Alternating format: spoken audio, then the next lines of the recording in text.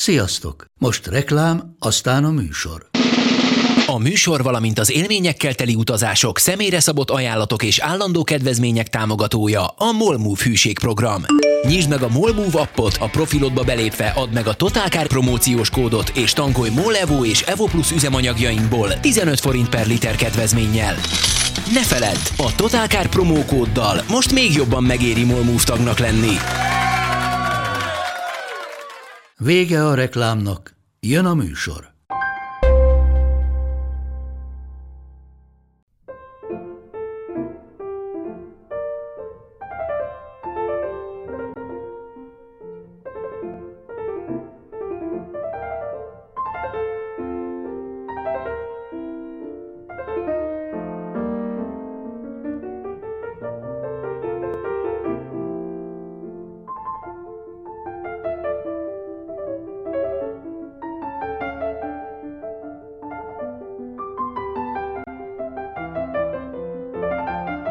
Köszönjük az Égéstér hallgatóit, és köszöntjük az Égéstér új stúdiójában Göbölyös Zsoltot, a motordoktort. Aki először van itt. Aki először van itt, még nem látta ezt az új stúdiót. A stúdiót igen, csak stúdióként nem láttam.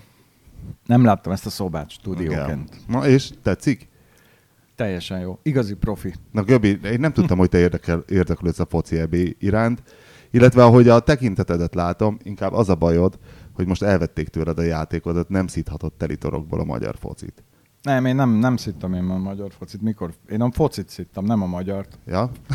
Szerintem egy elavult sport. Nagyon lassú, nem, hiába változnak a szabályok, igazán komoly változás nem volt benne. Lassú, akármihez képest egy jégkorong. Nincs elég gól, nem? Ez a másik, ide akartam Például kiukadni. a portugál-magyaron az a 3-3, az összességében kevés. Jó, hát ez olyan, amikor a kosárlabdában 120 vagy 130 van, az a 3-3. De általában a kosárlabdában megvan Mikor a 90. láttál utoljára foci meccset? Mostanában nagyon sokat láttam. És előtte? Tehát az EB előtt? Új. Azt hiszem Törőcsik játszott még. És tudod, hogy milyen szabálymódosítások voltak az utóbbi 20 évben?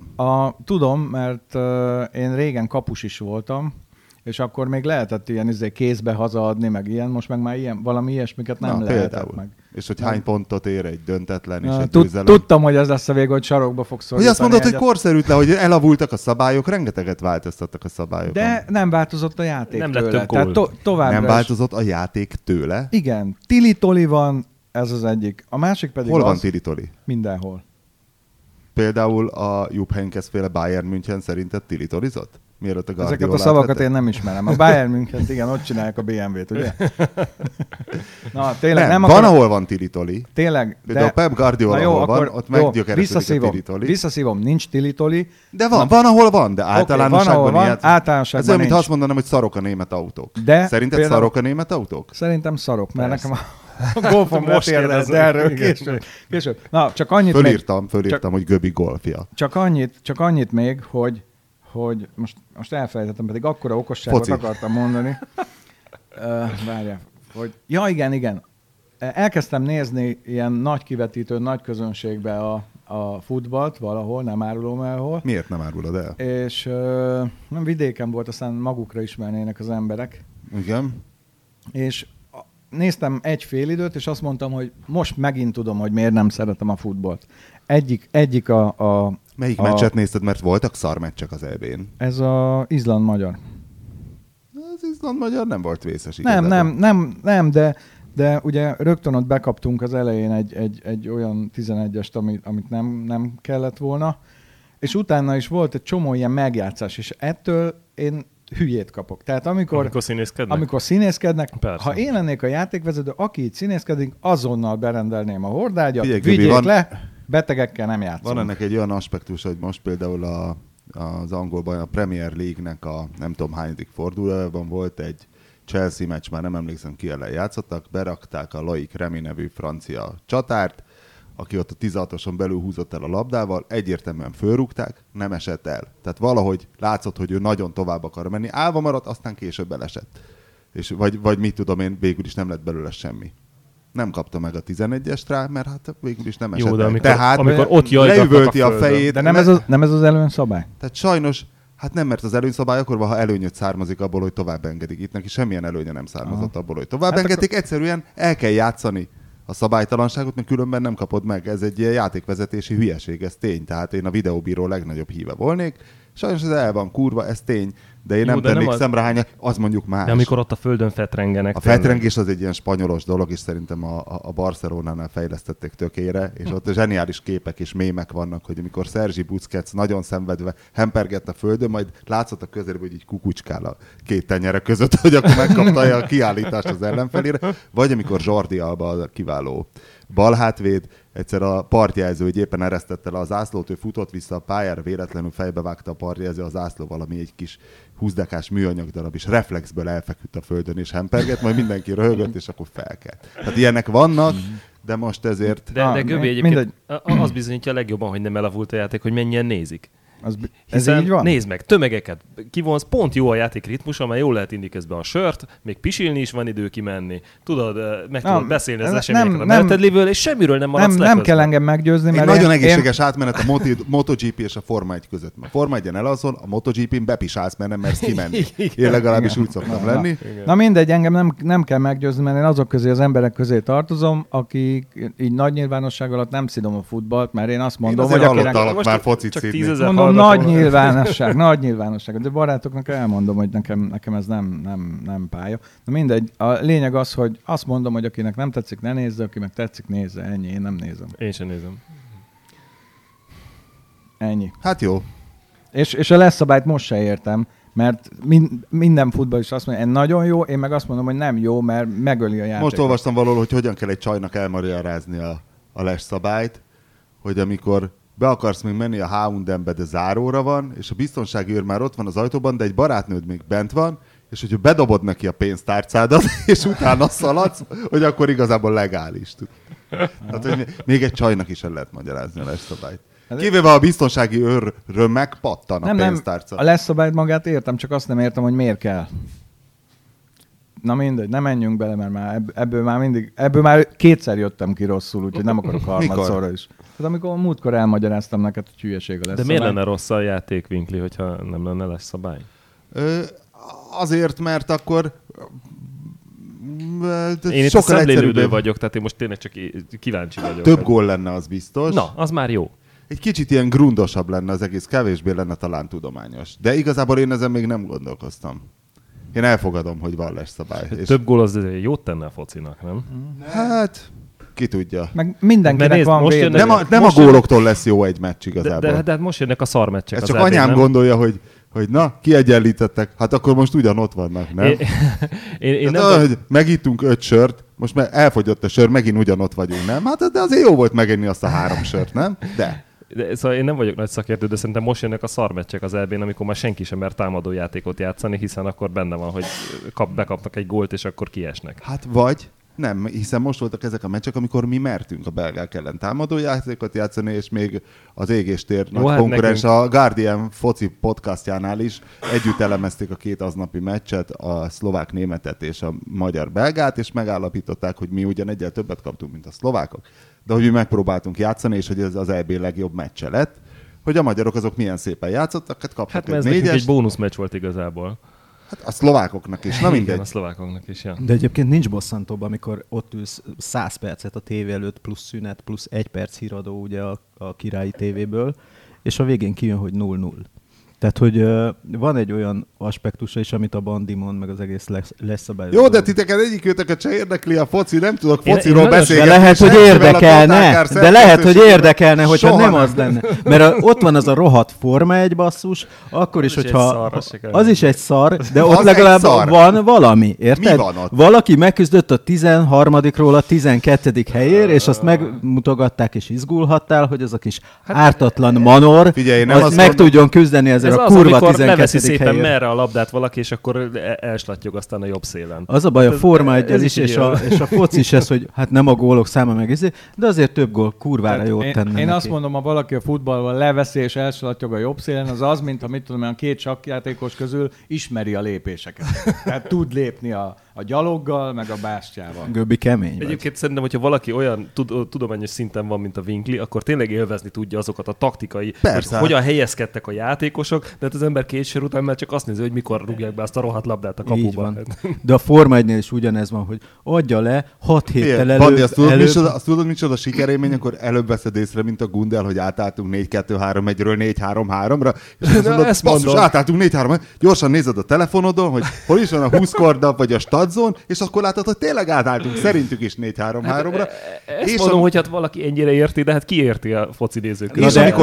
Ugyanez a Forma 1-ben, hogy te előbb veszed észre, mint a kommentátor, és akkor még a Weber szól, hogy hát közben az volt, hogy ez megelőzte azt, meg amazt, de ott is ugyanez van, hogy azokat a csodálatos taktikai húzásokat, hogy abból 8 féle szargumiból, amiből csak egy lenne optimális arra kibaszott pályára, abból éppen melyik rossz gumit rakja föl a nyomorult bazd meg, hogy aztán utána előzgessék, mint egy akadályt a pályán, és ettől az olyan idiótának, aki csak azért nézi, hogy megihassa valamihez azt a kurva sört, úgy tűnik, hogy izgalmas az a futam. Mert a Forma 1 erről szól, és pontosan erről szól a foci is, hogy ezek olyan ügyesen indulnak meg ki a kapu elől, nehogy be tudják fejezni a támadást azok a támadó csávók, akik nyilvánvalóan egyébként, hogyha nem lenne a lejszabály, beállítanának a gólvonalra egy faszit, akinek mindig odarúgnák a labdát, és az meg bepöccintené a hálóba. Tehát azért, de szerintem a kettő között még lenne valami.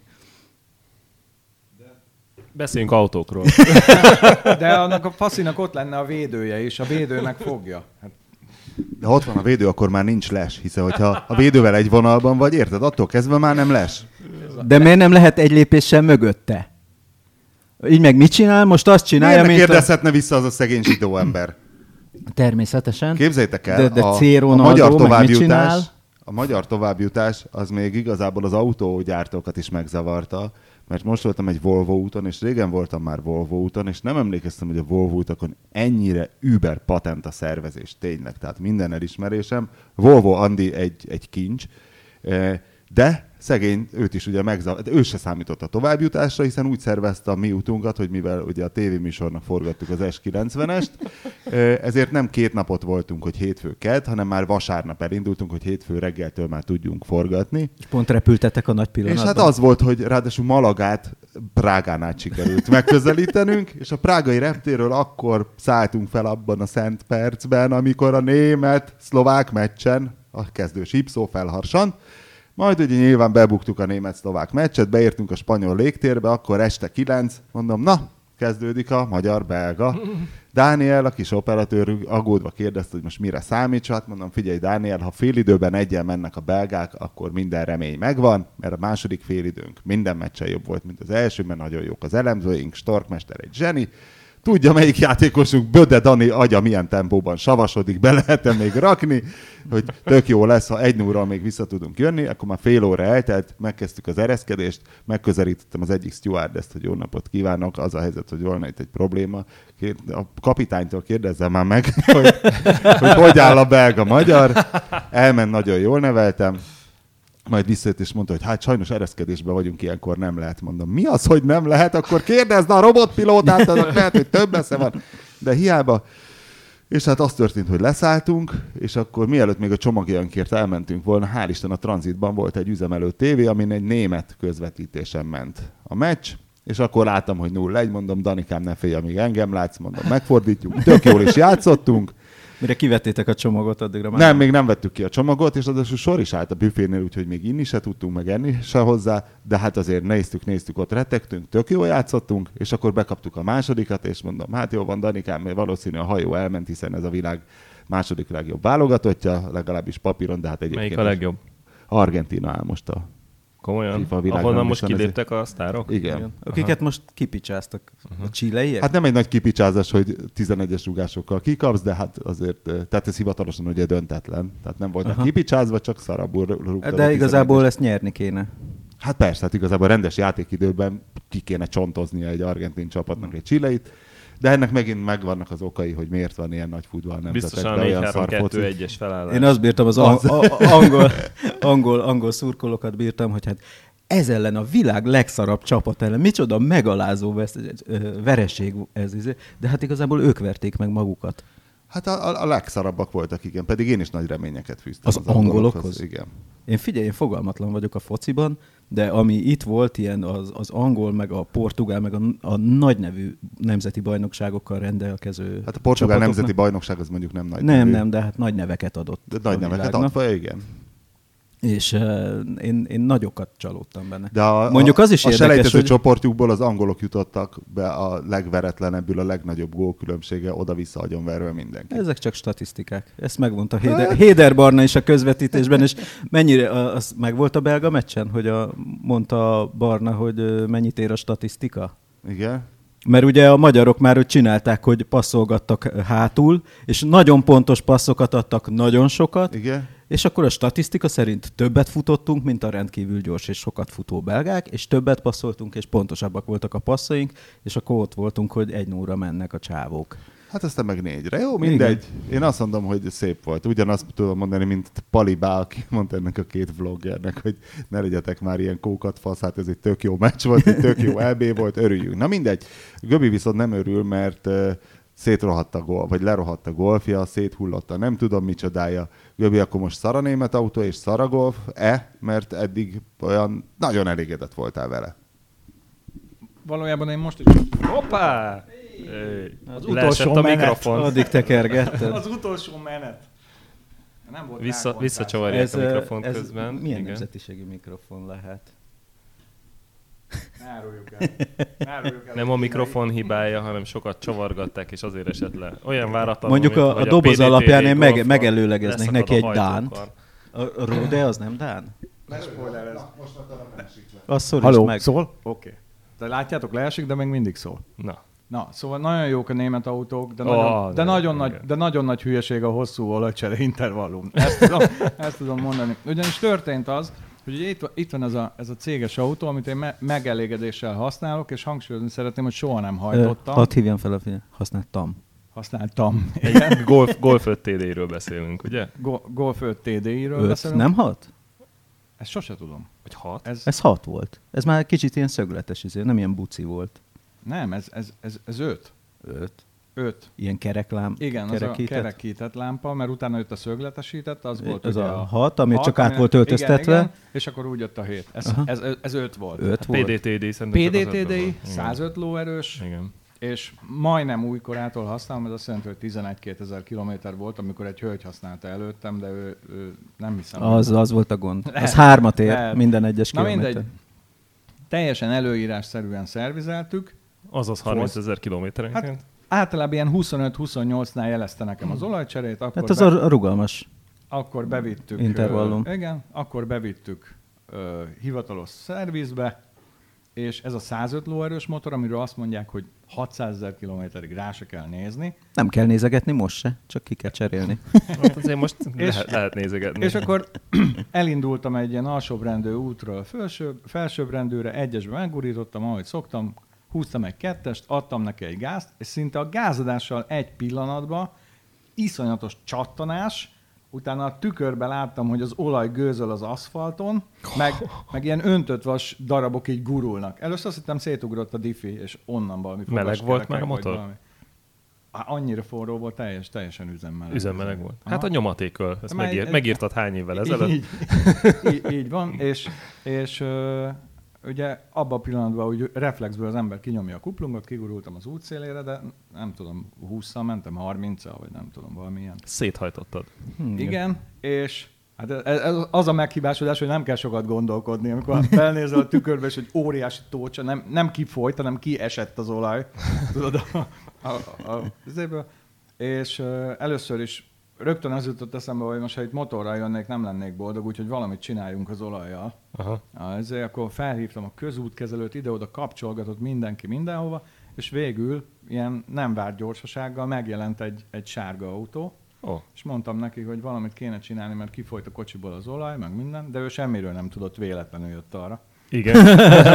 Tehát nem küldték, és azt mondta, hogy jó, akkor ő ezt leszórja ilyen ezével. Fehér porral. Közben felhívtam a haveromat, aki eljött és elvontatott. De mi volt a meghibásodás, mert ezt nem mondtuk el? Ez az, akkor nem tudtuk? Igazán most se tudom. az egyes hengernél a blokk oldalát és a kartert kiütötte valami, ami én szerintem a hajtórúd. Aha. De nem kicsit, hanem nagyon ilyen egy De tenyérnyi. a karterból is kiszakadt egy darab, én úgy Így láttam van, a fényképen, így. az, ugye? Így van, a karterból is, meg a blokk oldalából is, mert valahol pont ott találta el, ahol a karter rá van csavarozva a blokkra. Azt a büdös. Nagyon csúnyán nézett ki. Tényleg, Nagyon amikor csúnya ilyen- hangja volt. Aha. És épp azt magyaráztam édesapámnak, hogy nekem már mindenféle szarautóim voltak. Volt, amit 100 000 forintért vettem, és csak padlógázon mentem, de ilyen még semmivel nem fordult elő. Nem, a hajtókar nekem se szakadt még, de pedig volt már olyan, hogy addig mentünk vele, mondtuk, hogy menni kell, mert hajtókar csapágyas volt, már kolompolt, már melegedett, már tényleg ilyen kalapácsokkal ütötted volna a blokkot, olyan hangja volt folyamatosan az autónak, de nem szakadt le a hajtókar. És a történetben a legszebb az, hogy ugyanezen a napon délelőtt az autószerelő meggyezte, milyen szép hangja van ennek a kocsinak. Mondtam, hogy ja, ez újkora óta így szól. Újkora óta így tök szépen jár ez a PDTDI motor, jól is megy, nem koppan a kettős tömegű, semmi baja. És tényleg jó volt. Direkt megnéztem az elmúlt... Tervezett a vulcsatás. Igen, direkt megnéztem az elmúlt 4200 kilométerben 5,2 volt az átlagfogyasztásom. Mert tolod neki. Ez volt a gond. És mikor volt utoljára olajcseréd? Úgy néztem, hogy 16 000 kilométerrel ezelőtt. Az nem is olyan extrém.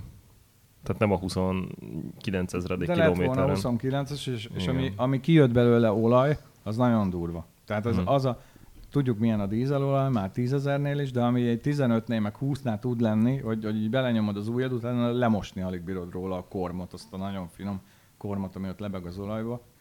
Szóval most meggyőződésem az, hogy tehát ha saját autóm lett volna, akkor azt mondom, hogy 10-15 között viszem olajcserére rendszeresen. Viszont az Opelnél nem volt ez a meggyőződésed, akkor még azt mondtad, hogy és igazából én is egyetértettem veled, hogy ha úgy használja az autót az ember, mint te, hogy jellemzően üzemmelegen, tehát hosszabb utakra kimész autópályára és ledarálsz vele 300 kilométert, tehát ez a jellemző használati módod, akkor igazából az a 30 000 kilométer, hát csak kitalálták valahogyan. Igen. Hát meg az ugye... Opel az meddig igen. ment el? 270 000-ig? Vagy? Ugyanígy. Ebbe 260-60, de ezzel Igen. pont is került a mondat végére.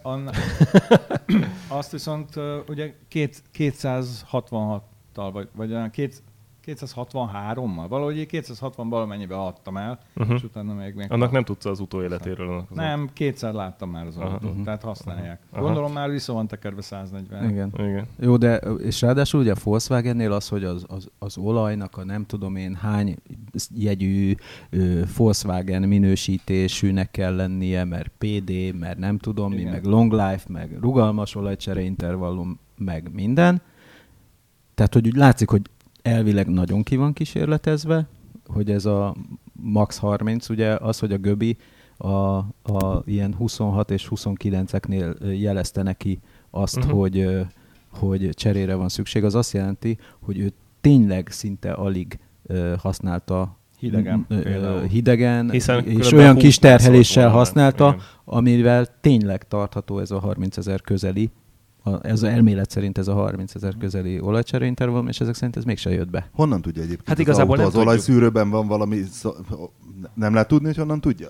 De lehet tudni. Különböző üzemi jellemzőket néz a motorvezérlőn keresztül. Olajat nem vizsgál, csak a szintjét nézi. Tehát nincs olajminőség. Van olyan rendszer. De akkor most honnan tudja, hogy neked most csak 27 vagy 16-nál ő nem a kilométert számolja, hogy hány hidegindítás, mekkora gáz, mekkora terhelések, stb. Mennyit mentél hidegolajjal, mennyit mentél melegolajjal, és egyébként ki is lehet olvasni motorvezérlővel. De igazából egyelőre csak egy sejtést tegyük hozzá, hogy az olaj miatt történt ez a hiba. Igen, látnunk kéne a csapágyat, nem tudjuk. A fordulat miatt biztos nem történhetett, mert nem volt nagy a fordulat, amikor szétrepült. Ezért gondolom én, hogy megragadt a csapágy, puf, leszakította. Igen. Én is erre tippelnék. De most a szervizben van?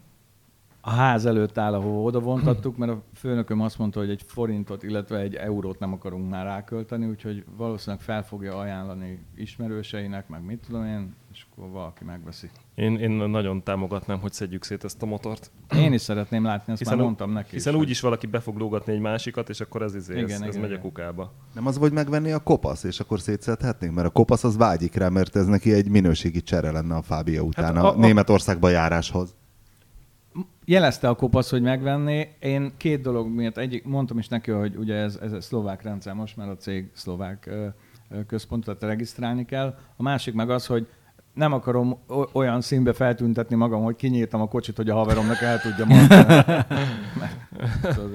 Igen. A szlovák kollégáim kicsit de mindegy, hát, ha olyan ember veszi meg, akivel lehet beszélni, akkor úgyis ez a motor ez kikerül belőle, akkor én nagyon örülnék, hogyha ezt meg tudnánk nézni. Tök érdekes jelenség, hiszen senki se várta volna egy PDTD-től. Azt, amit simán felszoktak húzni 140-150 lóerőre, és igen, mennek vele világ végéig. Így van. Na most ezzel már nem. Az meg volt, hogy a gyakori kérdéseken, vagy nem tudom, hol volt az a kérdés, hogy mit csináljak, hogy olyan klasszul füstöljön a TD-im. Ez nem volt meg. Tehát, hogy ez a menő. Hogy túlhúzzuk és egy bizonyos kultúrkörbe tegyük hozzá. Figyelj, szerintem egészen értelmiségi embereket nem zavar, hogy olyan füstöt okád maga mögött, hogy nem lát a tükörben semmit. Jó, de az egy dolog, hogy leszarod, illetve fogalmat sincs róla, mert nem nézel a tükörbe, és az egy másik dolog, hogy igényled, hogy tényleg olyan menőn füstöljön. Na de Göbi, és akkor most, hogy már ilyen konkrét tapasztalataid vannak a német autóiparról, és most adtál vissza, és írtál meg tesztben. Mikor is jelenik meg a Talizmán? Ez mikor itt Holnap vagyis holnap. Vagyis ma. Igen, mert ugye vagy mi van ma? Ma csütörtök.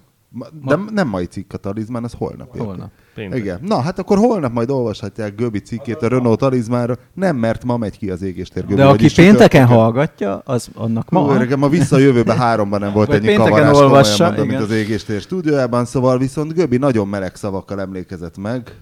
Szinte most már én azt mondom, hogy ha egy totálkáros troll lennék, akkor francia bérencéznélek. De nekünk, amikor bejött a szerkesztőségbe, akkor még nem mondott én nem olvastam a cikket. De igen, akkor azt mondtad még, hogy azért annyira nem. Mert én sem, mert a Winkli olvasta épp ezért. Bele is írtam azokat a dolgokat, ami zavart, de összehasonlíthatatlan jobb minden eddigi Renault-val, amivel mentem, kivétel a Megane-t. Én azt mondom, mármint, az új Megane-t. Az, ami ennek a Talizmánnak a testvére gyakorlatilag. Igen. Tehát én azt mondom, nagyon jó, de ami nekem nagyon tetszett, az a belseje. Aha. Egy egész bekezdést szenteltem a belsejének. Én is Renault bérenc vagyok most, így amióta megjelent ez a Megane, és pont úgy vittük vissza az E-Mercit, az új E-Mercit, hogy a Nyegleo aztán a Talizmánnal jött értem, úgyhogy melegváltás volt, átültem a Talizmánba, és igazából beültem be a kombiba, és mentem vele, és mondom, milyen azért finomabban jár ez a benzinmotor, mint a Mercinek a dízele. Igazából ez a váltó is szépen vált, szép ez a belső kombi, nekem ez lehet, hogy jobban kéne. És még az árról nem beszéltünk. És akkor nem beszéltünk arról, hogy harmadannyiba kerül. Mert mennyi az E-Merci? 24 millió az autó, ami nálam volt. És ez a Talizmán, az csak az alapárat írtad, hogy 8 millió. Ez nem, írtam, hogy ezzel a felszereltséggel, mert itt volt nagyjából olyan 9-4. Tehát szerintem lehet, hogy 8 félére lehet hozni, hogyha az ember jól alkuszik. De mondhatjuk azt, hogy pont fele, sőt, kevesebb, mint harmada inkább. De most komolyan, Bandi, így szakmailag és NVH fetisisztailag és mindenileg milyen volt, mert én pont nem tudtam beleülni az E-Mercibe, mert amikor bejöttem, hogy menjek egy körti rútul, elmentetek a Pistával robogót szerelni. Szóval milyen egymás után közvetlenül az E-osztály. Annyira sajnálom. És a Talizmán. Nem tudom, hogy hogyan tudnám jóvá tenni ezt a mulasztást, de nagyon-nagyon spoilerezés lenne, hogy elmondanám az E-Mercinek a hibáit, ugyanis van bőven. Sajnos. Nekem úgy tűnt még a múlt héten, hogy hát ebbe bele kell ülnöd, hát ezt ki kell próbálnod. Még amikor nem tudtad, hogy el fogtok menni a Pistával robogót szerelni. Van benne jóság is. Nagyon jó az autó, tehát így beleülsz, és légrugó, ugye légrugó ebben a kategóriában az nem általános, sőt a Merci azt mondja, hogy ez az egyetlen ilyen méretű autó, amiben van légrugó, és tényleg nagyon finom. De ez már az előzőben is volt. Igen? Sőt. 2-vel ezelőttiben is volt. Mindegy, szóval a légrugó az egy nagyon finom dolog, azt szeretjük. Sztorik? Hát mesélj, hát azért vagyunk itt. A festői Romániában történt. Romániában szokás volt felújítani az utakat,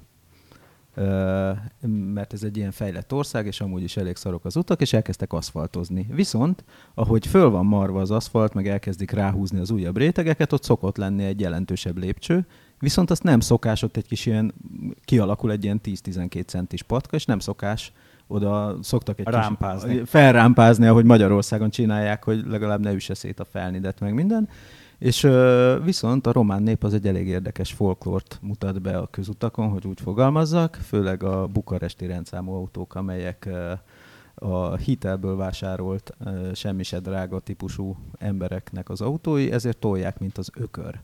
És egyszer mentünk egy ilyen úton, amelyik utána következett egy ilyen felújítás, egy ilyen pápaszemes Mercivel, ami mind kiderült utólag a tett helyszínén légrugós volt, és a csávók... Pápaszemes Merci légrugóval. Igen, nem az első pápaszemes, hanem a modern pápaszemes. Az ovális. Ovális pápaszemes. Volt körbe légrugó. Nem csak nem hátul. tudom. Bizony. Nagyon meglepő, de biztos van. Bizony. Volt. És ment a csávókán, végig előzte a sort kiló 50-nel, majd ugye nem sokáig láttuk egymást, de mint az állat, tehát közben jöttek szembe, nagy forgalom, tehát ugye majdnem meghalt mindenki, tehát hogy minden megvolt, majd amikor odaértünk az útfelújításhoz, ott állt a Merci, ahogy a Citroenesek mondják, csücsben. Mert azzal a kiló 50-nel neki ment ennek a patkának, és ott telefonált az ember. És a légrugó azt nem bírta ki? Úgy tűnik. Hát mint amikor egy papírzacskót eldurrantanak, hiszen a légrugónak ilyen gumitartályai vannak. Hát jó, ott van egy lengéscsillapító, van ott a kerék, ami eltörhet, meg a gumi, ami kidurranhat. Hát egy határig biztos tud csillapítani, de nyilván nem az, hogy pörölycsapások csillapítására van optimalizálva, tehát nem az, hogy rákúrnak egy 100 kilós kalapáccsal, hiszen ha azt is tudnál csillapítani, akkor nem csillapítanak kicsit. Jó, igen. Nem tudom konkrétan mi történt, de az autó nem sokkal ezután a szint emelkedett, ami jelentős volt, tehát hogy nem csak egy ilyen vékony aszfaltrétegnyi, ott állt hason. De nyilván van valami végállás ütközője az futóműnek is, meg minden, tehát ez azért nem rendeltetésszerű megkívánás. Na mindegy, szóval visszatérve a talizmánra, ez például az egyik, hogy baromi csendes az autó. Olyan csendes az tehát hogyha így ráállsz autópályán 140-re, hihetetlen csendes. És nagyon finoman jár az a motor. Alapjáraton is, csak a injektorokat lehet hallani, hogy ketyegnek rajta. Tényleg nagyon jó, de mondom, nekem a belseje az, ami tetszik. Ha megnézed, ezek az ismétlődő formák, a befúvó rostélyok szélén, ugyanaz az arányú, mint a váltókaron, de ugyanúgy megvan az a két kis alumínium dísz a két bajusz kapcsolón. Ilyen nagyon ezt azért tudják a franciák. De ennek a bajusz kapcsolónak a minősége is olyan, hogy bekattintod és érzed, meg hogy ez... Az ülés, meg minden úgy olyan jó anyagok vesznek körül. De a kormánybumszlik még nem fogytak el. Nem, kormánybumszli az ugyanúgy ott van, de kicsit ergonomikusra csinálták, hogy jobban belefér az ujjad ez már nem bug, hanem feature. Egyszerűen a Renault-sok imádják a kormánybumszlit. Meg lehet szokni talán.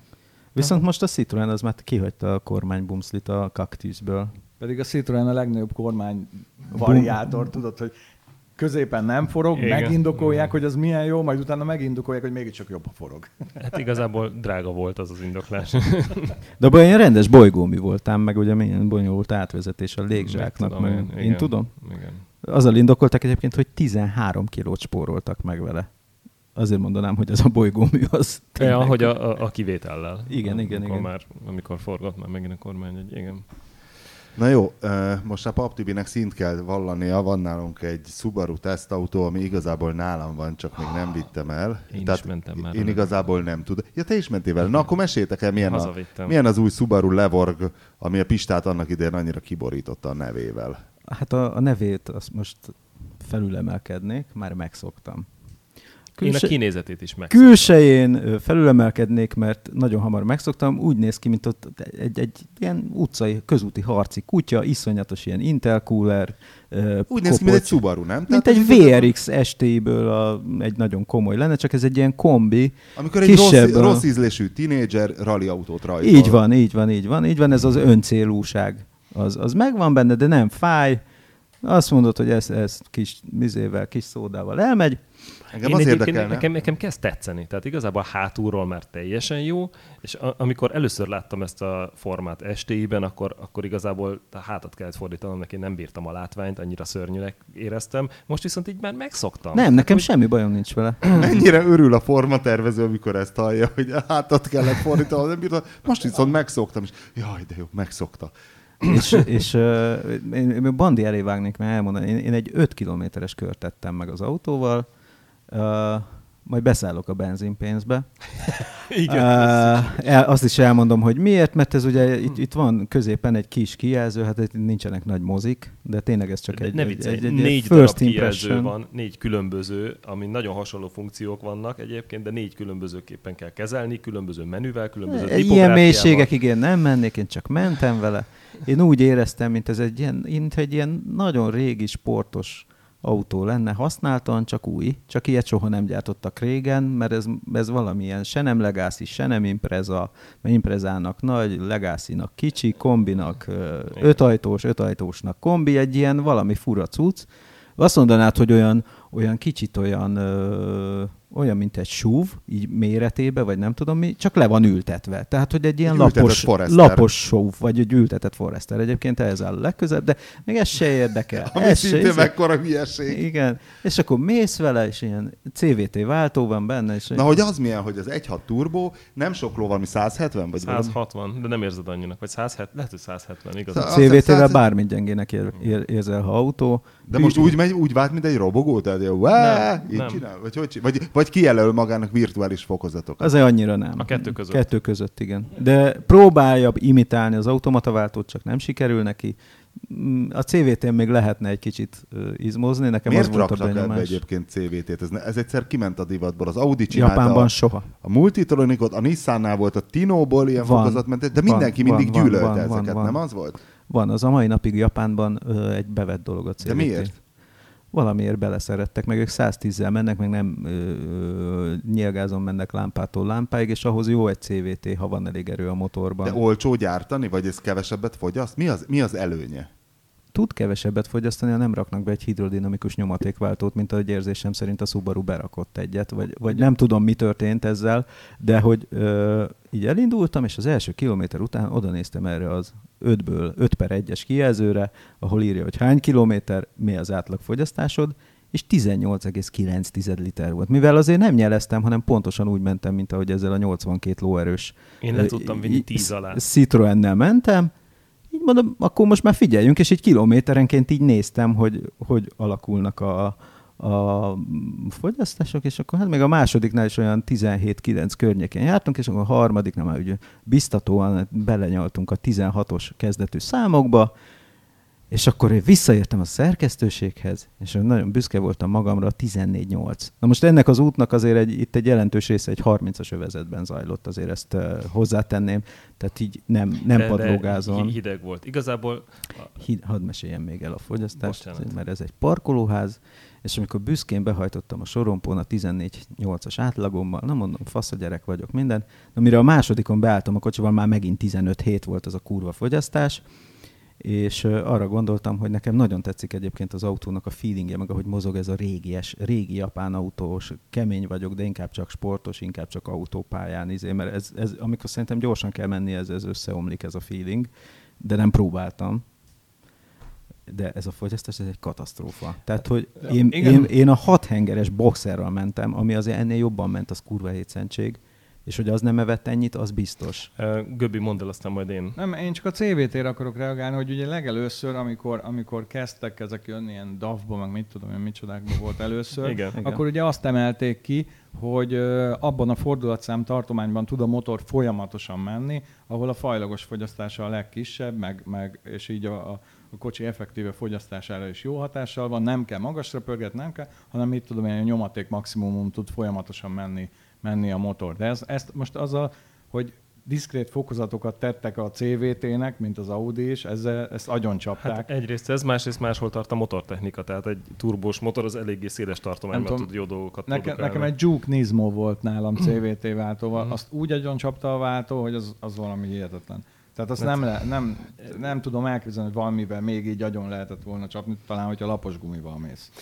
Mondom, ezek amikor berakják a hidrodinamikus nyomatékváltót a izébe, mert ugye ezek a kis autókban egy elektromágneses kuplung, vagy valamilyen egyszerű szerkezet volt, de a Nissan kifejlesztette a hidrodinamikus nyomatékváltóval, meg a Toyota is úgy használja, és az mit csinál? Eleve fogyasztás növelő, meg kavarod az olajat, meg tömegnövelő, mert egy nagy buzi cucc, és még a CVT hátrányai, és ezt így sikerült egy csomagba összegyúrni, és szerintem ez a Subaru ez pontosan ugyanezt csinálja. Hát én kicsit többet mentem vele, mint te, mert én hazavittem tegnap, én 40 kilométert mentem vele. A fogyasztás egyébként az, hogy ilyen így átlagosan, egy normálisan közlekedik az ember olyan 11, mert csak a hidegen fogyasztja nagyon sokat, tehát 11 az a hosszú távú fogyasztása. Nekem sikerült ilyen hosszú rakpartozás után, hogy egy 60-nal gurulgatva 9-9-re levinni, arra már nagyon büszke voltam, de igazából, hogy kicsit nyomod, akkor meg 13.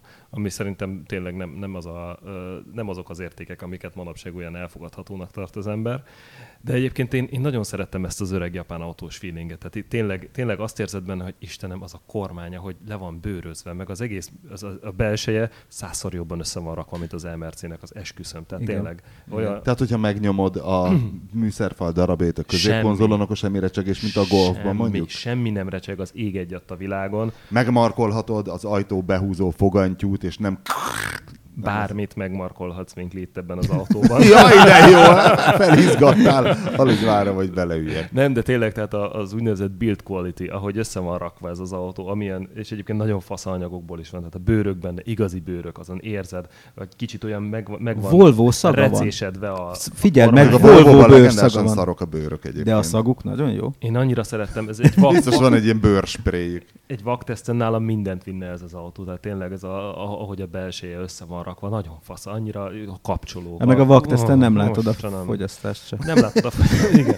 Nagyon, de egyébként az a másik szomorú, hogy ebben egy 1.6-os boxer turbó van, és ki kellett nyitnom a motorháztetőt, mert nem akartam elhinni, hogy ez egy boxer motor, annyira nincsen boxer hangja. Semmi. De nincs ez a hű, nincs ez a hű, ez a sima felpörgés. Semmi nem emlékeztem. Hát a Subaru-nál még a dízel boxerben is. Emlékszem, amikor csináltuk a vaktesztet, adtunk neki vakon 2 gázfröccsöt, kifelé csörgött, adtunk 2 gázfröccsöt, az ember tudta, hogy Subaru, mert így semmilyen más dízel nem pörög.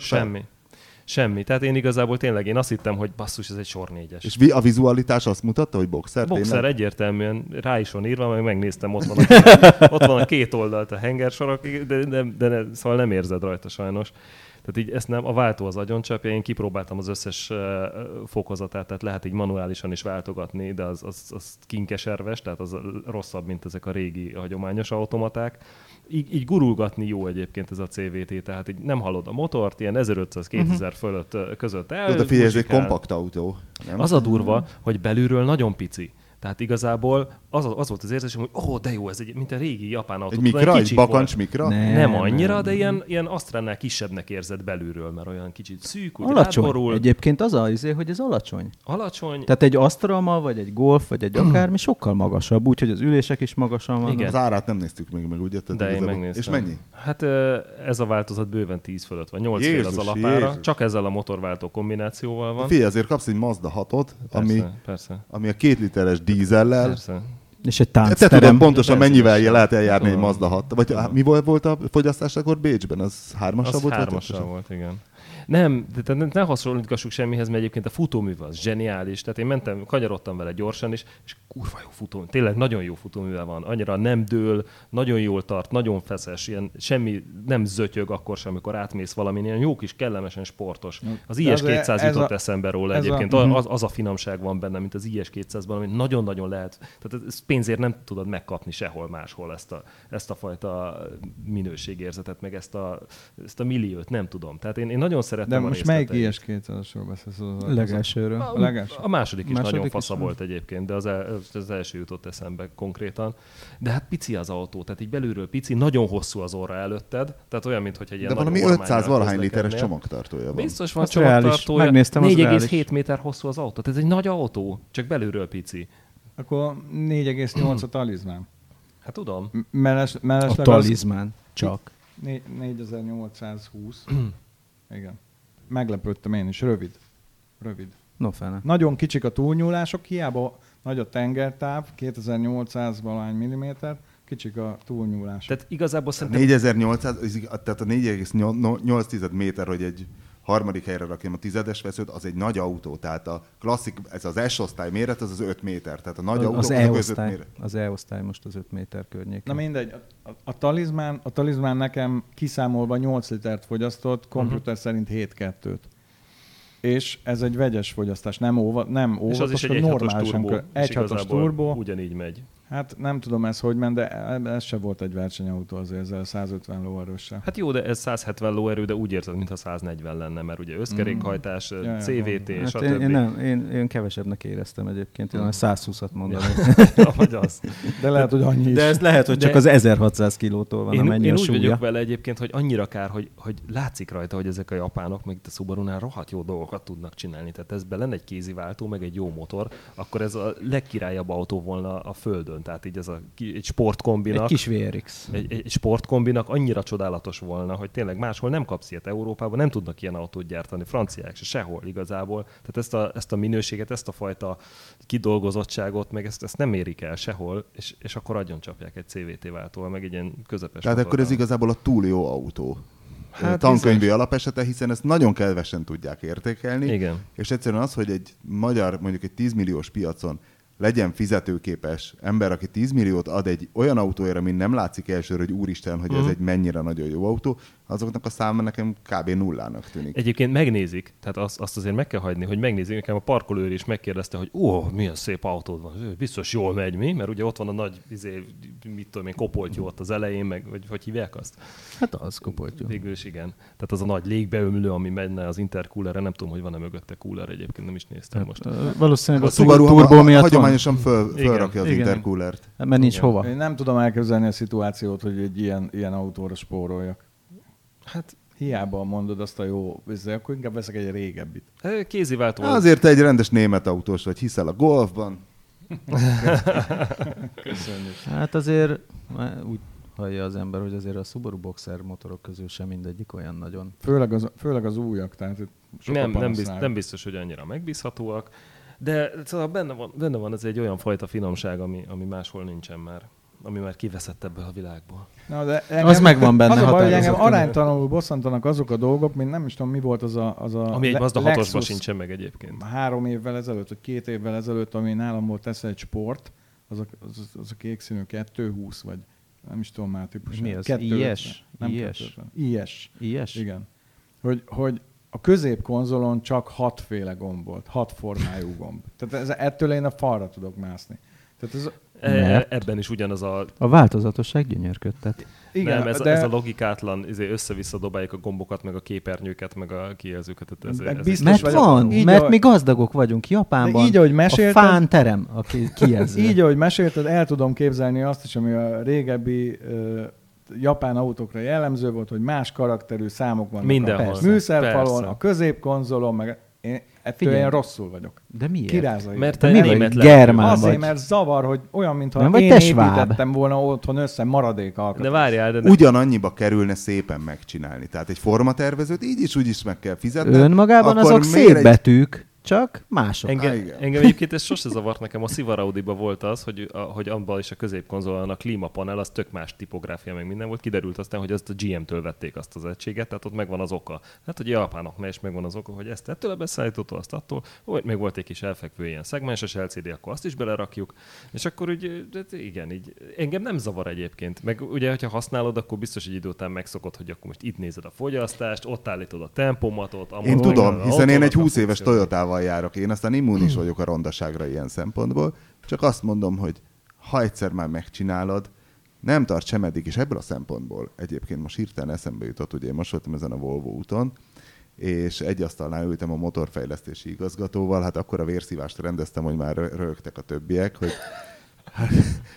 elmeséltem, kérdezte, hogy hát hogy tetszett az autó, és hát muszáj volt válaszolni. És hát egyébként feltette a kérdést, hogy tetszett az autó? Igen. Hogy mi tetszett rajta, és egyébként egy valami nagyon tetszett, tehát, hogy ez a Power Pulse nevű bödön, ez... Micsoda? Van tehát, hogy ugye a turbóság és a downsizing ősi rákfenéje, a turbójuk, amit ugye a BMW például sikeresen eltüntette a turbójukat, a Twin Scroll turbo, vagy egy kicsi az megfújja a nagyobbikat, és akkor igazából eltűnik, ha van legalább 3 literes hengerűr tartalmad, akkor ez jól működik, de kisebbnél nem működik jól. Tehát, hogy a Volvo-nak is Ezeket bírom, amikor a 4 literes motorról is eltüntetjük a turbólukat, meg a 3 literesről, az 1.5-ösről tessék eltüntetni, igen. Kedves autóipar. Igen, és hogy a Volvo-nak is, ugye volt nálunk az XC90-ből is a dízel, hogy ott is az volt, hogy twin scroll turbó, de ott van az 1 másodperc legalább. Az 2 turbós volt, én úgy emlékszem, ami nálunk volt. Azon 2 darab turbó. Hát ez a twin scroll nem, az 1 turbó. Az nem egy kisebb az egy full, kettős megfúvású. Tehát, hogy... Nem, ott 2 turbinakerék van egy tengelyen. 2 turbinakerék van egy izén? Akkor az 2. Na mindegy, tehát hogy egyik turbó fújkálja a másikat, és akkor ugye az Audi kitalálta, hogy egy külön elektromos turbóval megfújja a rendes turbót, és így tünteti el a turbójukat, és mondta ez a kiváló Johann, hogy azt már lehetett tudni, mert a Csikós ugye megírta, hogy van ez a Power Pulse, ami azt jelenti, és ezt ők találták fel, hogy van neked egy bödönöd, egy nyomástároló bödönöd, amiben egy elektromos szivattyú nyom 12 nyomáson levegőt, és hogyha te a gázpedált 12 bár nyomással van benne levegő, egy ilyen, mit tudom én, talán, nem mondták meg a űrtartalmát, ilyen fél és 1 liter közöttre satszolom. Olyan pici. Egy nem nagy. Hát 12 bár nem sok. Figyelj, neked arra tudom, kell... de hát mit tudom én, egy ilyen kompresszor, ami egy házi kompresszor, amit felfújsz a 25 literes tartályát, felfújja 8 bárra, abból én nem képzeltem el, hogy abból meg lehet etetni egy motort akár egy pár 10 másodperc. Nem a motort eteted, csak a turbót pörgeted meg. A turbót fújja? Ezzel csak a turbót megpörgeted. Ennyi. Azért mondom, hogy zseniális. És ugye én olvastam a Csikós cikkét, és gondolkoztam is, hogy na vajon fog ez működni, és működik. Tehát az van, hogy igazából 58%-os gázpedálállásra tüsszenti meg a turbót, és nincs késlekedés, tehát hogy egy 8 fokozatú iSyn hagyományos automata váltóban nyomsz egy padlót, az azonnal visszarakja 2-vel, és azonnal megindul az autó, tehát kurva. És mondom a Fószernek, mondom, ez a Power Pulse, ez mondom, ott van a szeren, zseniális. És akkor ennek így örült. Hát a vérszívásom az arra vonatkozott, hogy hát a 4 henger az nem luxus, és mondta, hogy de hát nagyon jó a karakter, és mondom, igen, ez egy nagyon jó motor, nagyon jó a fogyasztása, nagyon jó a nyomaték karakterisztikája, gyönyörű, hogy csak 4500-nál kezd kókadni, jól lehet vele menni, jó a fogyasztása, nem is hangos, de nem luxus, hiszen a luxus az a hétköznapi jóságon túlmutató, felesleges, öncélú minőség, ami a 6 henger, de mondom, jó, mondom, én legyen belátó 5. vagyok, velem lehet alkudni, legyen 5. És akkor igen, ezt már kiokumuláltuk, hogy a Volvo-nak rohadtul kéne. Neked kéne egy ilyen pólót ezekre a bemutatókra, hogy én vagyok a csávó a V6-os Toyotából. Igen, mondtam is neki, már kérdezte, hogy és egyébként milyen autóm van, és mondtam neki, hogy hát 2 hónapja alattam el a V8-as amerikai autómat, úgyhogy most már csak egy 6 hengeresen van. Na mindegy, és szóval próbáltam szerény lenni. őt egyébként nem tudtam felülmúlni szerénységben, de hát egyébként neki volt is mire szerénynek lenni, hiszen a svédek azok kapura lövés nélkül kaptak ki a belgáktól, tehát azért mi azért mégis csináltunk valamit, egy gyönyörű meccsen, na mindegy. És akkor mondtam neki, hogy tehát, hogy ez a Power Pulse, ez nagyon tetszik, hogy ez tényleg egy csodálatos, és hogy meséljen erről valamit. És kérdezte, hogy mit mesél. Hát mondom, ki találta fel? És erre mondta, hogy mondott 2 nevet, hű, mondom, jobb lenne, ha felírná, és akkor felírta a 2 nevet, hát 2 svéd név, és majd a cikkben benne lesz, és mondom neki, hogy és ő egyébként, mint a motortervezési igazgató ismeri ezeket az urakat, és mondta, hogy hát igen, egy légtérben vannak, de ezek mondjuk olyan 15 méterre dolgoznak tőle körülbelül, és mondom, megvan a heuréka pillanat, amikor egyszerre csak, mit tudom én, most nem jut eszembe egy svéd név, Zlatan Ibrahimovic mondjuk a homlokára csap, hogy feltaláltam, megvan, tüsszentsük meg a turbót egy fix tartállyal. És mondja, hogy hát arra sajnos nem emlékszik. És mondom, de hogy mikor történt ez? És mondta, hogy 1,5 éve. Mondom, ne hülyeskedjen már, 1,5 éve már készen volt ez az autó. Mondom, ezt mondja, hát ja. Mondom, és hogy miért nem, mondom, nyilván villanyturbó nem lehetett, mert az Audi szabadalma, és mondta, hogy igen, az Audi szabadalma, de igazából gyártani is drága, meg megvenni is drága. Használhatnák. Persze. Tehát simán megvetnék. Beszállítók de azt gondolták, hogy, csinálja, igen. Hogy hát nincsen nekik annyi pénzük, és akkor ez jött, és azt mondta, hogy mivel hogy az autóhoz nincsen ennek köze, ezért, tehát hogy csak a turbóval foglalkozik ez a tüsszentő berendezés, hogy ezért igazából most még csak a D5-ön van, de rá fogják rakni a D4-re, meg a benzines T5-re is. És ez olcsóbb, mint a villanyturbó. Biztos, azt mondta, hogy sokkal. Biztos, persze. De ez, tudod, miért érdekes? Meg kell egy tartály, egy kompresszor. Jó, a villanyturbóhoz meg egy 48 voltos elektromos hálózat is. Igen, ez csak arról megy. Ez a jövő. Turbo tűzszentő habcibenő. De ezt igazából meg kéne csinálnunk otthon. Már ezen sokan Simán. próbálkoztak, tudod. De hát ez a sűrített levegős tartály, meg nem de tudom, igen. figyelj, de nem, hát feltöltünk egy kis kompresszorral, egy kis 25 literes tartályt, a gázpedálra rakunk egy 58%-nál egy mikrokapcsolót, amikor és akkor puff, úgy rátűsszenti. Megfúrjuk a turbo oldalát, és oda bevezetjük egy Mellékesen magyar kollégáink lebuktak, hogy nem olvasnak Csikóst, mert volt, aki ott az asztalnál kérdezte a Fószert Johannt, hogy és mekkora is a nyomás benne, és én válaszoltam mellett, hogy 12 bár, és nem akartam mondani, mi hát te nem olvasol Csikóst? Te szemét, milyen kolléga az ilyen. Na mindegy. Úgyhogy akkor majd jön a teszt, de mielőtt jönne, ugye a Pap Tibinél van egy autó, hát igazából cseréltünk vele tesztautót, mert van még egy autó, amit sose sikerült vezetnem, és nagyon érdekelt volna, a Citroën Cactus, amivel az a bajom, hogy én annyira drukkoltam neki, mert ez nekem annyira tetszik koncepcióban is, meg dizájnban is, és azt hiszem 3 tesztautó volt már nálunk, és valahogy úgy jött mindig ki a lépés, hogy egy volt sem csak. tudtam. Egy volt. Biztos, hogy csak egy volt? Egy volt. A Csikós is vezetted, te is vezetted, meg még... Nem, én nem írtam. Én vezettem. Vagy te vezetted, és mindenki mondta, hogy sajnos szar, mert sajnos ez a C4 platform, nem a C5 platform. Nem, ez a C3 platform. És hogy milyen jó autó lehetne. Így van. Na mindegy. Én és egyébként akkor... kedveltem. A Csikós mondta, hogy szerintem nem jó, én szerintem nem annyira szar. Szerintem ez ilyen annyira vicces, hogy elfeledteti veled igazából. Így van. Részben elfeledteti. Én annyit mentem a Csikósra, együtt vittük vissza azt az autót. Az milyen motoros volt? És ami nála volt, ez a 3 hengeres motor volt, de turbóval. Az jó. És a motor jó, viszont annak tényleg úgy zütyögött a futóműve, mint az állat, ennek nem zötyög annyira. Az bántóan zötyögött. Uh-huh. Na mindegy, és most van a Pap Tibinél egy ilyen kaktusz, és akkor mondom, az égéstér előtt gyorsan elviszem egy körre, végre kipróbáltam a kaktuszt. Mondta a Pap Tibi, hogy hát óvatosan menjek, mert amikor kifordul az ember egy busz elé, és erre mondja, hogy hát mert ez az 1.2-es szívó benzines, mondom, Jézusom. Mindezért fölmentem, beültem, ennek a beltere is nagyon jó. Hát, de még csodálatos. Ilyenek kéne lenni egy beltérnek, biztos lehet fordulatszámérőt csinálni is a műszerfalra, csak én nem jöttem el. Nem lehet? Nem lehet. Nem szükséges, azt mondták nekem a bemutatón. Egyébként igazából tényleg nem. Mert olyan fingez a motor, hogy ez mindegy, mennyit forog, nem megy. Nem, mert amikor már tényleg olyan, mintha 2 motorfűrész lenne, tehát amikor az, hogy mikor itt tart, akkor elváltod. De figyelj, régen is volt egy csomó autó, amiben nem volt fordulatszámérő. De valójában minek is a fordulatszámérő, most őszintén. Igen, igazából tehát egy ilyen autóban, amit nem azért veszel, hogy racsingoljál vele. Megmondjam, minek ahhoz a fordulatszámérő? Amikor én vezetni tanultam, akkor úgy tanultam meg a kuplungot csúsztatni, hogy megmondta az oktató, hogy így nézzem a fordulatszámérőt, meddig engedjem a fordulatot, és akkor engedjem rá a kuplungot.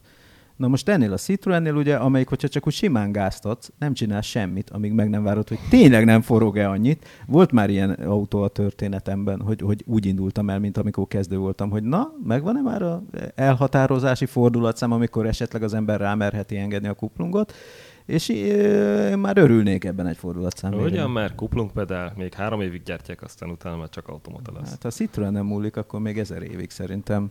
Hát van ott az a jó kis dupla kuplung, nem mechanikus kuplungos vált. Nekem az elméletem, csak azért kell a műszerfalra a fordulatszámérő, hogy valami gyorsabban mozogjon, mint a kilométer. Mert igazság szerint minek? Mert nem nézed, hogy most mikor vált, nyomaték maximum. Igazából az átlagember nem nézi. Tök hülyeség. Ennek ellenére teljesen elterjedt, nem minden kocsiban van. Alap, mert ugye kell. De igazából szerintem nem kell. Régen nem volt. Igen. Nem. Na igen? Jó, de így tudod az autószerelőnek is megmondani, hogy mi a baj, hogy ilyen 4008-nál valami köhécsel. Egyébként azt mondod, hogy hát mikor így van, hogy akkor egy kicsit de az kevésbé szabad. Egyébként meg veszel egy ilyen ezt a, Campus micsodázó cuccot rátottyantod, azt nézed a mobilodon. Ez is igaz. Na mindegy, szerintem lehet. Jó lenne, ha lenne rajta, hiszen egy ilyen monitoron azt csinálsz, amit akarsz. Jó, de végre ott van egy monitor, és nem analóg órákat mutatnak rajta. Ez annyira jó. Engem ez annyira meghatott. Én szeretem az analógot. De jó, de hogyha ott van egy TFT. Nekem is az analóg a kedvencem egyébként, de csak most egy dolog, hogy a Talizmánnál volt egy nyíl áthúzva, ami az óracsoport jobb felső sarkába volt. Elolvastam az egész kezelési utasítást, és nem tudom, mit jelent. Nincs benne sehol. A kezelésiben megmerek esküdni, nincs benne, mert minden lapját elolvastam. Tényleg? Tényleg. Végignézd, pedig, az alapos pedig nézd meg, az egy könyv. Aha. Tehát és nincs. Egy felfelé mutató nyíl fordulatos? Nem lehet letenni. Rossz papíron nyomtatott, és furcsa. Mondjuk úgy. Na mindegy, szóval beültem ebbe a kiváló... Én akkor még nem tudtam, hogy ez 3 hengeres, csak így az volt, hogy úristen, ez egy veszőfutás lesz, de szar lesz. 1-2, szívó, és hogy bár könnyű, azt mondta a paptővé, hogy 980 Valami ilyesmi. Valami ilyesmi. És akkor kiálltam a parkolóhelyről, akkor már tudtam, hogy be kell nyomnom a turbo gombot, ami ebben az esetben az AC, tehát hogy a klímát ki. És akkor mire kiálltam a parkolóházból, és elindultam itt a polgár, vagy kórház, vagy milyen utcába, addigra meglett ez a gomb, és akkor kikapcsoltam a klímát. Az a képernyő, ahol az a gomb van a menürendszerben, igen, igazság szerint. Igen, ott képernyőről kikapcsoltam, igen.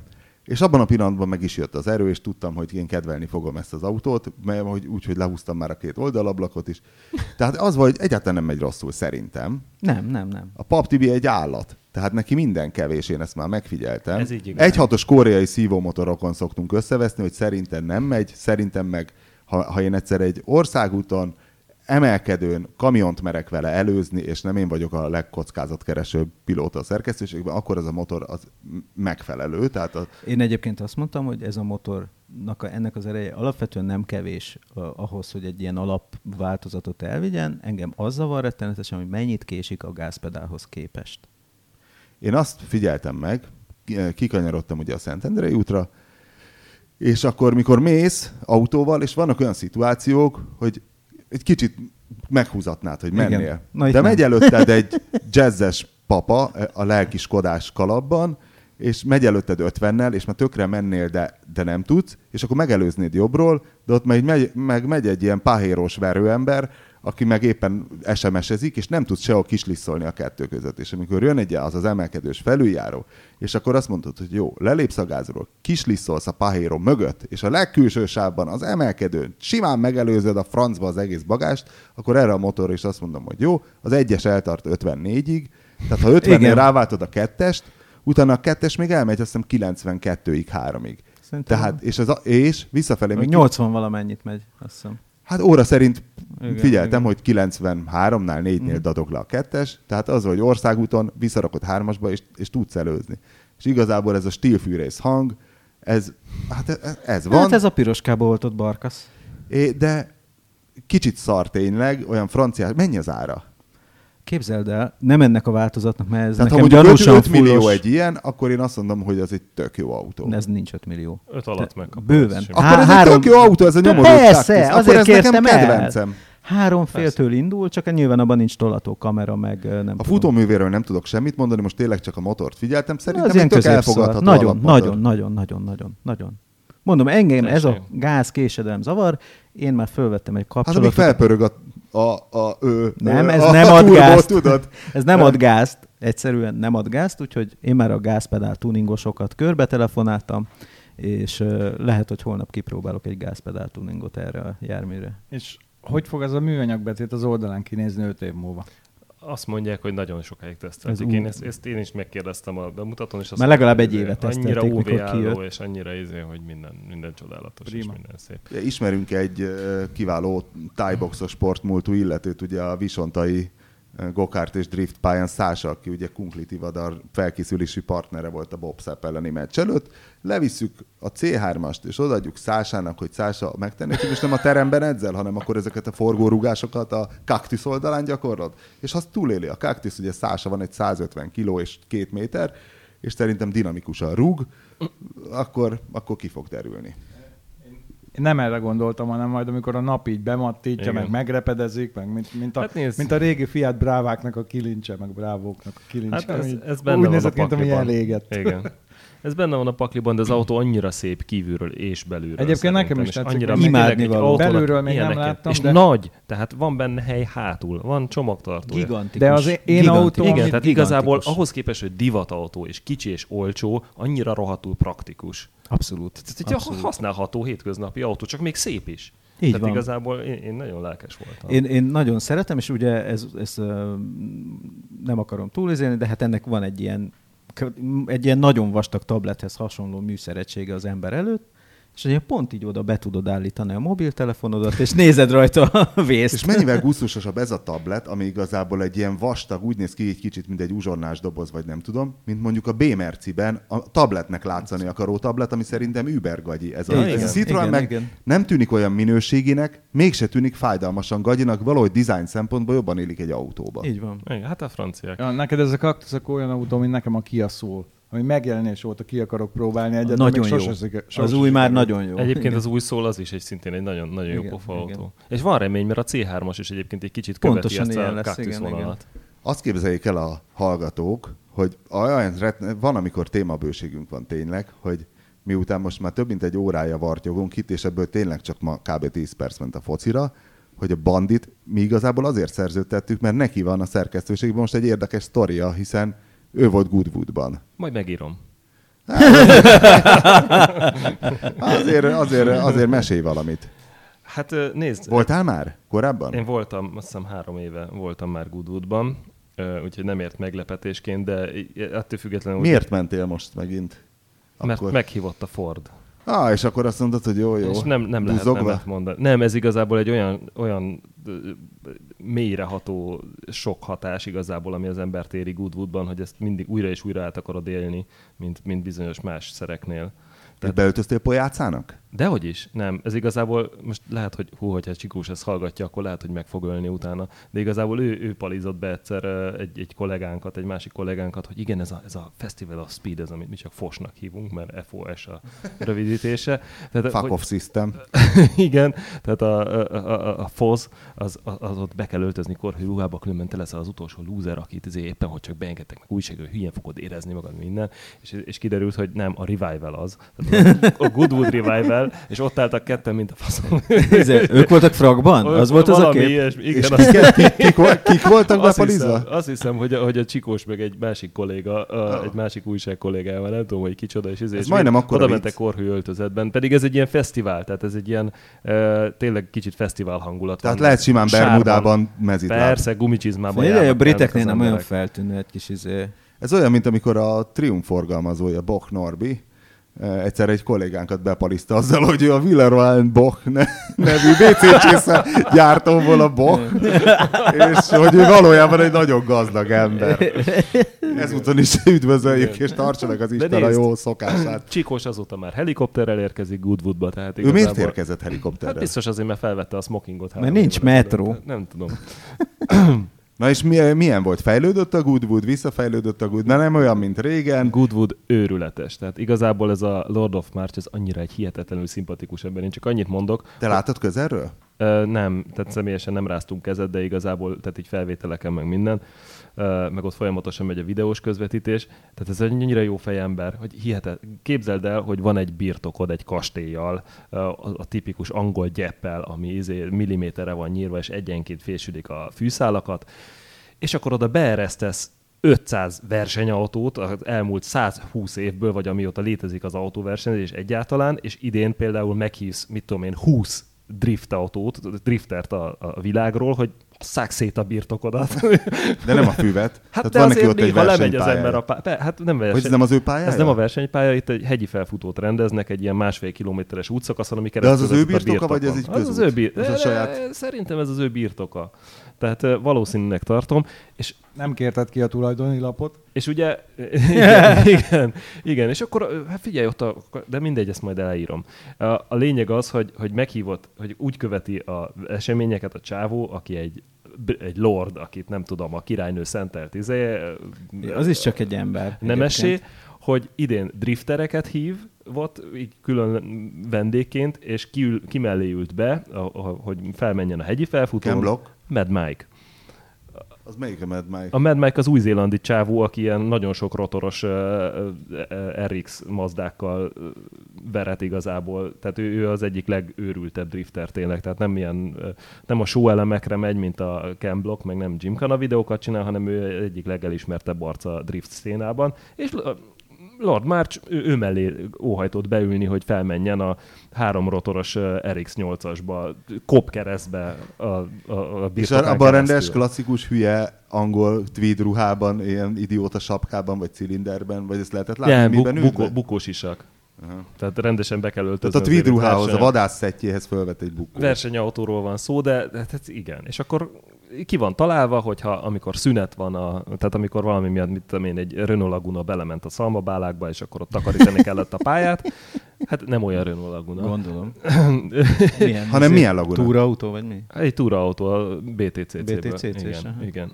Tehát ki van találva, hogy amikor ilyen szünet van, akkor szerződtetve van egy Terry Grant nevű csávó, aki egy ilyen Legends autóba, ami egy ilyen nagyon cuki kis ilyen 3 méteres, ilyen 30-as évekbeli csőrös autónak kilátszó dolog, benne egy 1000-es Yamaha motorkerékpár motorral, és egy 1002-es, igen, FIR motor van benne, ugye? Egy FIR, igen.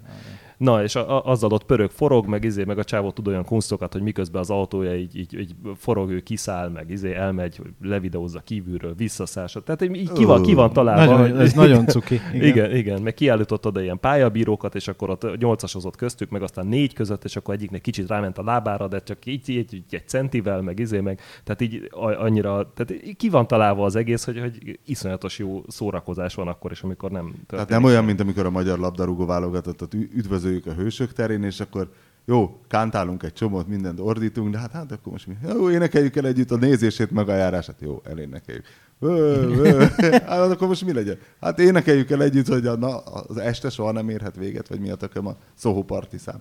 Na mindegy, szóval én azt most hallottam először. Én még mindig nem hallottam, én még mindig nem tudom. Leadták valamelyik rádióban az EB tiszteletére, és én nem hallgatok rádiót, nem nézek tévét, és nem olvasok újságot. Szóval ez egy jó Miért vitt a Ford egyébként? Nyilván valamit akartak virítani, mert csak úgy nem visznek jó szolgálati alapon. A Fordnak nagyon sok autóval készült ide. Igazából azt, amikor beneveztek, vagy hogy mondjam, amikor megvásárolták a helyüket ezen a rendkívül jól megszervezett rendezvényen, akkor még nem tudhatták, hogy meg fogják nyerni Le Mans a GT Fordjukkal.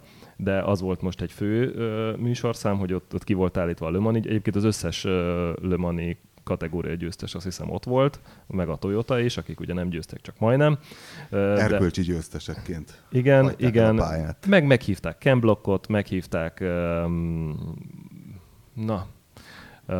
meghívtak ők is egy-két driftautót, meg Ken Blocknak különböző, tehát a Mustangot volt, azt hiszem a kis Fiestájával is mentek, meg ott volt az RS200-as, amivel a Pikes Peak-en, tehát ők azért van azért olyan Ford, amiből lehet válogatni. Hoztak egy Raptort is, amit ott nagyon szépen azzal is keresztbe közlekedett az micsoda? Az a pickup, az amerikai változat, nem tudom, felhúzott akármilyen V8-assal. Hú, én viszont láttam Malagában egy Ford ortopédet. Hogy hívják a Ford ortopédet? Tudom. Eco-sport. Igen, Danika kiszúrta, hogy vigyázott egy Ford ortopéd, és így hátrafordulok, mondom, Jézusom, tényleg. Igen. Na jó, szóval akkor jó volt. Hát igazából, tehát ez csak a felszín, hogy ez egy nagyon jól megszervezett rendezvény, ahol iszonyatosan jól érzed magad végül, de olyan autók vannak, hogy egyesével mindegyikről, tehát könyveket lehetne írni. Tehát a Csikós nagyon imádja, és engem is nagyon meghatottak ezek a 20-as évekbeli különböző rekorder autók, tehát ilyen gyorsasági rekordok, meg ilyen akkor olyan őrültségeket tudtak gyártani a 20-as években, és akkor már minden megvolt, ami azóta is létezik ma az autóiparban.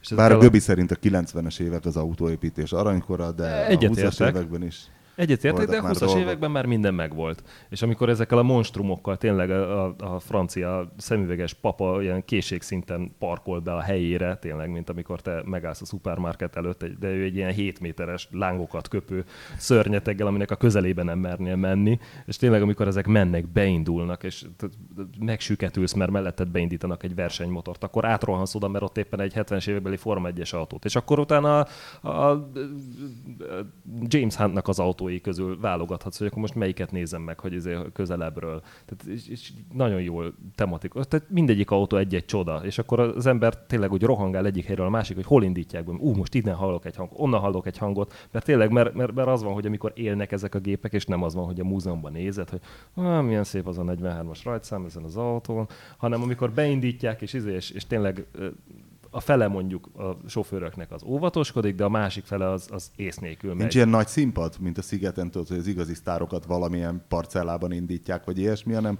össze-vissza kell szaladgálni? Itt össze-vissza kell szaladgálni. Tehát a Bahia világzenei színpad, ott van a Hindustan Ambassador rally változata. Itt sajnos össze-vissza kell szaladgálni, mert két fő helyszín van a hegyi felfutó, aminek a két oldalán tudsz különböző dolgokat csinálni, de igazából én a pedokba szoktam a legtöbbet időzni, mert ott indítják el az autókat, ott szerelik őket, ott indulnak el, ott szállnak be, meg ki a sofőrök, tehát ott tudsz a legközelebb jutni hozzájuk, mert a hegyi felfutóhoz, mit tudom én, ezt ilyen 15-20 méterről tudod nézni, de amikor beindítják az autót, akkor meg is foghatod titokban akár a jobb első sárvédőt, hogyha jól helyezkedsz.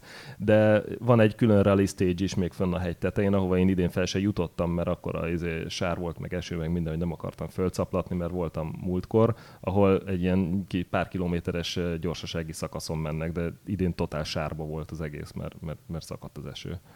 De van ez is, és akkor mindenhol sztárok vannak. Tehát igazából simán belebotlasz Hamiltonba, vagy Michael Caine-be. Hát fönt Keanu Reeves volt a rally stage-en, őt mondjuk mutogatták, de mindenhol a McLarennel éppen ott tébláboltam, megnéztem szépen a Bruce Palvin Barbie ott volt autóit. Hamiltonnal? Azt nem figyeltem. Mert most állítólag mindenhol ott van, volna. minden versenyen ott van Palvin Barbie. Lehet, hogy Palvin Barbie-t nem ismertem volna fel, de ott volt Johan Mass, aki nekem többet jelentett. Johan Mass? Palvin Barbie, igen. És tehát a McLarennél pont ő beszélt a mikrofonba. Johan Mass az, aki, hogyha meghalt volna, akkor ő lett volna James Hunt. Tehát igazából ő a csapattársa volt, együtt versenyeztek. De James Hunt nem versenybalesetbe halt bele, hanem az életmódjának az egyéb vetületeibe. Tehát azt hiszem, ilyen szíve állt meg egyszer a sok piat, drog, és tehát nem teszi jót a szív- és keringési rendszernek az, amit ő csinált vele, de nem egy betonfalnak csapódott. Hát nem vagyok hantológus, de más. Tehát ő már akkor régi ilyen tévés szakkommentátor volt, amikor egyszerre csak nem ébredt fel. Lehet, hogy Johan nem volt annyira kicsapongó, most igazából egy ilyen 70 éves kert. De azért, ha megkérdeznéd, akkor biztos azt mondaná, hogy meg volt neki fél Baden-Württemberg. Mint Surányi Bandi bácsi, az is a csajozó sztoriaival nyomult mindig. Én nem tudom megítélni, de vannak ilyen közös fotók James Hunt-tal és Johan Massal, és én igazából lehet, hogyha csaj lennék, akkor inkább a Massal barátkoznék. Egyébként a Keanu Reevesről olvastam egy cikket, hogy ő az egyetlen, így írta a cikk, egyetlen hollywoodi sztár, aki tömegközlekedéssel közlekedik, pedig megtehetné, hogy milyen kocsia van, stb. És utána pont egy másik magazin került a kezembe, ahol a Porsche gyűjteményéről beszélt. Ennyit az ő tömegközlekedéséről, meg hogy elutasítja ezeket a dolgokat. Hát egy ilyen Porsche tömeggel közlekedik. Hát itt most egy rally autóba volt, azt hiszem, utazott és megvezetett is. Pedig a Keanu Reeves nem néz ki olyan autóbuzinak egyébként. Hát most én leginkább csövesnek néz ki, hogyha láttál aktuális fotót. Mindig ilyen csövesnek próbál. Igen. Na jó, Bandi megírja a cikket, én pedig mielőtt elbúcsúznék az Égéstér hallgatóitól, engedjék meg, hogy adjak egy házi feladatot a hallgatóknak. Azt találtam ki, hogy a jövő héten az lenne a témánk, hogy az autóipar és a szatelitek legnagyobb lehúzásai. Tehát, hogy a Facebook poszthoz azért kommenteljenek be, ha eszükbe jut olyasmi, mint például nekem ilyen rekord lehúzásnak tűnt az első MX-5-ös Mazdámhoz, amikor ugye annak vászonteteje volt. Persze, hogy vászonteteje, nem az volt a lényeg, hanem hogy a hátsó ablak az egy ilyen plexi monofilm, és be volt szakadva, amikor megvettem ezt az MX-5 N-át, és elmentem a Mazda Miraihoz, ezért csak felhívtam őket, hogy kéne egy ilyen hátsó plexi, és azt meséltem, hogy mennyibe került. Mit mondtak, hogy ez mennyi? 180 000 mondtak rá egy olyan 10 évvel ezelőtt. Csak arra a redvás plexire. Ezután... Meg külön lehetett cserélni a plexit? Igen. Nem kellett az egész. Igen. Csak be lehet cipzározni, 180 000 forint után egy kis utánjárás után Németországból vásároltam egy komplett szürke ponyvát, amiben benne volt a plexi 170 ér. És Mazda mester fölrakta egy 10-esért, azt hiszem.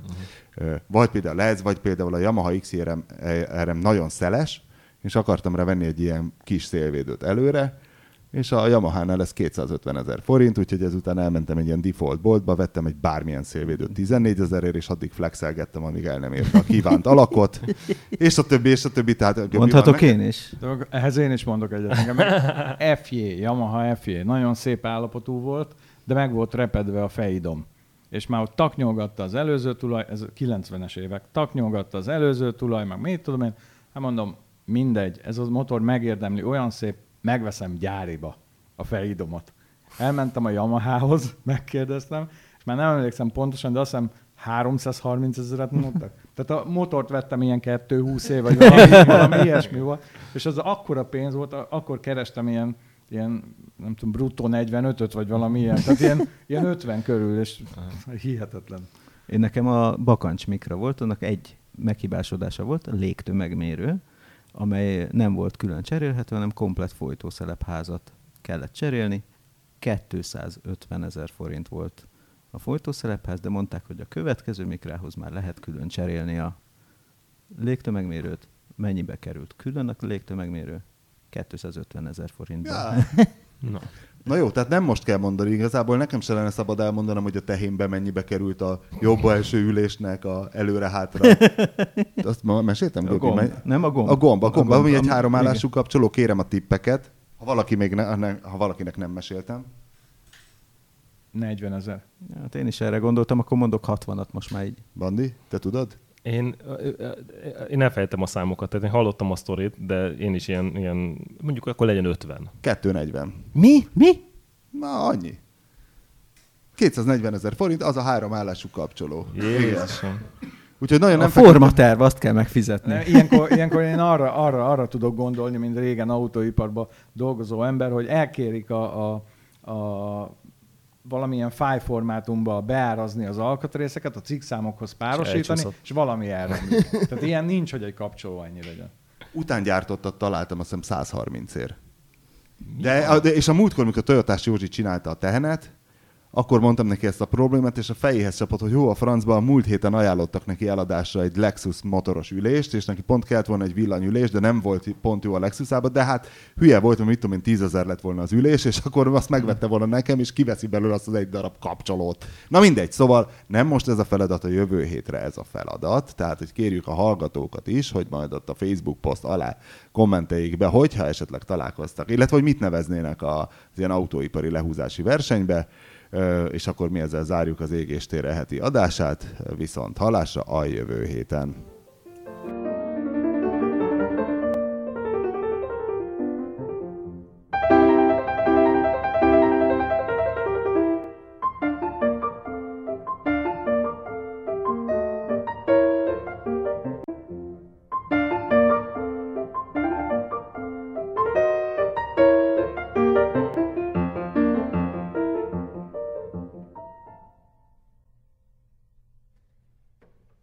A műsor a Béton partnere.